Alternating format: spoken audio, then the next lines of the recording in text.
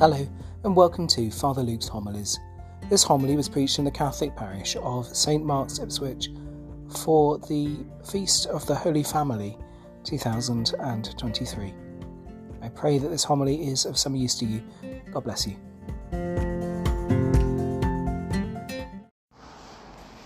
The Lord be with you. And with your spirit. A reading from the Holy Gospel according to Luke. Glory to you, Lord. When the day came for them to be purified as laid down by the law of Moses, the parents of Jesus took him up to Jerusalem to present him to the Lord, observing what stands written in the law of the Lord. Every firstborn male must be consecrated to the Lord, and also to offer in sacrifice, in accordance with what is said in the law of the Lord, a pair of turtle doves or 2 young pigeons. Now in Jerusalem there was a man named Simeon. He was an upright and devout man. He looked forward to Israel's comforting, and the Holy Spirit rested on him. It had been revealed to him by the Holy Spirit that he would not see death until he had set eyes on Christ of the Lord. Prompted by the Spirit, he came to the temple, and when the parents brought in the child Jesus to do for him what the law required, he took him into his arms and blessed God. And he said, "Now, Master, you can let your servant go in peace, just as you have promised. Because my eyes have seen the salvation which you have prepared for all the nations to see, a light to enlighten the pagans, and the glory of your people Israel." As the child's father and mother stood there wondering at the things that were being said about him, Simeon blessed them and said to Mary his mother, "You see this child, he is destined for the fall and for the rising of many in Israel, destined to be a sign that is rejected, and a sword will pierce your own soul too, so that the secret thoughts of many may be laid bare." There was also a prophetess, Anna, the daughter of Phanuel of the tribe of Asher. She was well on in years, her days of girlhood over. She had been married for 7 years before becoming a widow. She was now 84 years old and never left the temple, serving God night and day with fasting and prayer. She came by just at that moment and began to praise God. And she spoke of the child to all who look forward to the deliverance of Jerusalem. When they had done everything the law of the law required, they went back to Galilee, to their own town of Nazareth. Meanwhile, the child grew to maturity, and he was filled with wisdom, and God's favor was with him. The Gospel of the Lord. Praise to you, Lord Jesus Christ.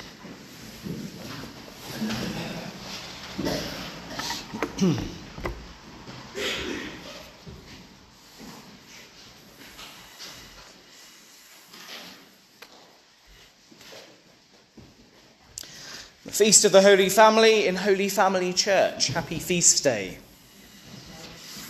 The Holy Family can seem at times difficult, I think, to speak about and to think about.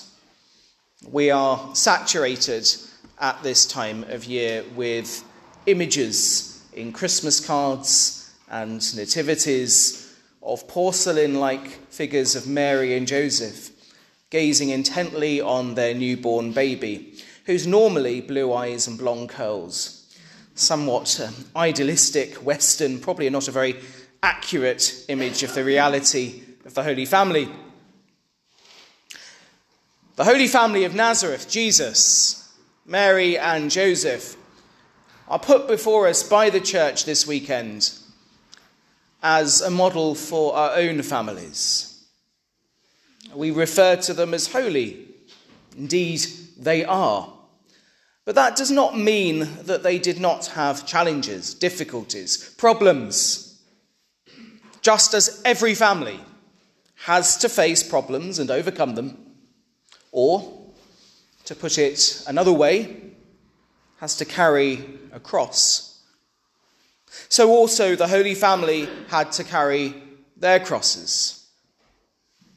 Suffering is a reality of life, a reality of the human condition. And so suffering is a reality for family life. There's no getting away from that. If we do, we're kidding ourselves. And the many crosses of the Holy Family come to mind as we read through the Gospels. Let's just think about some of those situations with which the Holy Family had to face. Even Mary herself, very early on in her pregnancy, would have had a challenging time if Joseph was planning to divorce her before the angel intervened in a dream. You only get the sort of thumbnail sketch in the Gospel. You don't get all the conversations and the dynamics and what was said and what was thought. When the time for Jesus' delivery came, it took place in an animal shelter. Most important and stressful moment of a family, of a mother's life, and it happens in a stable. Then we have the Holy Family having to flee from Egypt, refugees, because Jesus' life was in danger due to Herod, much the same way as refugees from war-torn countries now enter many Western countries. And then Mary and Joseph themselves, losing Jesus for 3 days. Again, we just skip over that. 3 days when he was a 12-year-old boy, with the only satisfaction they got from him that he was about his father's business. Fair enough. And then we do not hear of Joseph anymore in the Gospels after this point. So presumably, before Jesus' public ministry began in Galilee, Joseph had gone to the Lord. The Holy Family suffering the greatest pain of all families, the pain of bereavement and separation through death. Another issue is Jesus' ministry. Jesus' public ministry must have taken its toll on Mary. Simeon had predicted in the temple that a sword of sorrow would pierce Mary's soul. We can imagine one such occasion as we read in Mark's Gospel, that when Jesus returned to Nazareth, his relatives came to take him by force, convinced that he was out of his mind. That's not a very pleasant experience for any family. It doesn't matter how holy you might be called.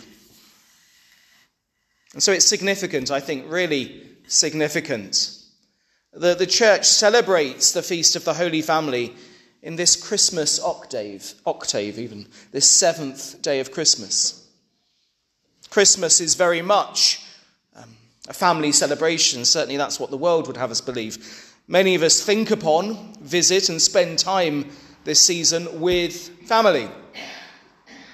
So firstly then, the church is showing us that families are important, crucial in fact. They all come in different shapes and sizes. They're not all biological families, but families are important. God is all about family. His becoming flesh required a family to raise him. In fact, God in his nature is family. We could say he's family. He is Trinity, a communion of persons. And the church is family, Holy Family. But our families, whatever shape and form they are also the church, or at least they can be, should be. The family is often referred to in church teaching as the domestic church. It doesn't mean you focus around on church cleaning and doing chores. That's not what domestic church means. It means it's the first place where we learn about God. We learn how to pray. We learn how to love. It's not perfect. Families are often wounded and broken. And yet, in the mess of it all, God is there with his hope of promise and salvation.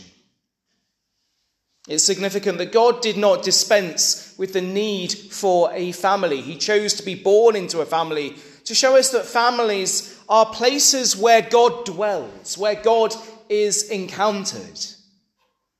And of course, this is the Christmas message, that God is with us. And he is with us in the often broken, messy life of our families. So what kept the Holy Family together and sane throughout all of these trials and crosses? The answer, of course, is love. Love for each other and love of God. Jesus' love for Mary and Joseph, and Mary and Joseph's love for Jesus, and the love all three of them had for God the Father. And what holds our families together also in times of difficulty is love and forgiveness. It is love which triumphs in the end, even if for a while love may have to take the form of some honest talking. Remember, love is not about warm, fuzzy feelings. We're not into fluffy red hearts and Valentine images. That's not love. Love is an act of the will, a definitive choice for the good of the other. It's something we're all called to. When discipline needs to be given, if it's not given in love, then it's reduced to abuse. If ever our families fail in a way, it's because of a lack of love on someone's part. Whenever our families are successful, it's because they are places of love. And this is why the church recognizes the family as the domestic church. God is love. And we learn this love ordinarily and ideally, first and foremost, through our families. If we don't, then we have to learn it in other ways. But the family should be where we learn the love of God, where we learn how to pray, indeed where we learn the way of holiness. And so all our families, all our communions of people should aspire to be holy families in the fullest sense of the term. And again, just so we're qualifying terms, holiness is about wholeness, completeness. It's about being fully alive to God and fully alive to one another. And so our families are called to be schools of Nazareth, where we learn to love God and to love one another. Indeed, this holy family here is called to be a school of Nazareth, learning to love God and to love one another. And so, brothers and sisters, let us pray through the intercession of the Holy Family of Nazareth, that our own families, our own communities, our own communions of love can become places of wholeness, healing, holiness. Indeed, they become dwelling places for the presence of the Almighty God. Amen.